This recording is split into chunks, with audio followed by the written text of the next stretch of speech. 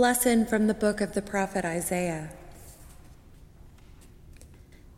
Let me sing for my beloved my love song concerning his vineyard. My beloved has a vineyard on a very fertile hill. He dug it and cleared it of stones and planted it with choice vines. He built a watchtower in the midst of it and hewed out a wine vat in it. He expected it to yield grapes, but it yielded wild grapes. And now, inhabitants of Jerusalem and people of Judah, judge between me and my vineyard. What more was there to do for my vineyard that I have not done in it? When I expected it to yield grapes, why did it yield wild grapes? And now I will tell you what I will do to my vineyard. I will remove its hedge, and it shall be devoured. I will break down its wall, it shall be trampled down. I will make it a waste, it shall not be pruned or hoed, and it shall be overgrown with briars and thorns. I will also command the clouds that they rain no rain upon it. For the vineyard of the Lord of hosts is the house of Israel, and the people of Judah are his pleasant planting.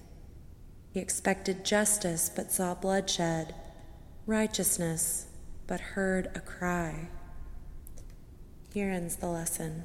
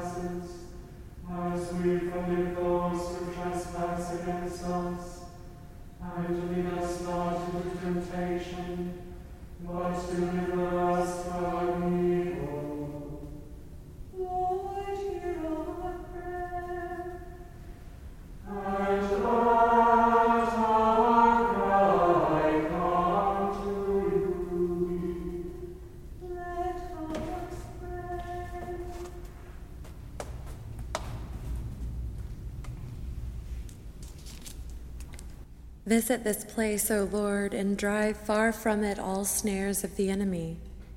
Let your holy angels dwell with us to preserve us in peace, and let your blessing be upon us always, through Jesus Christ our Lord.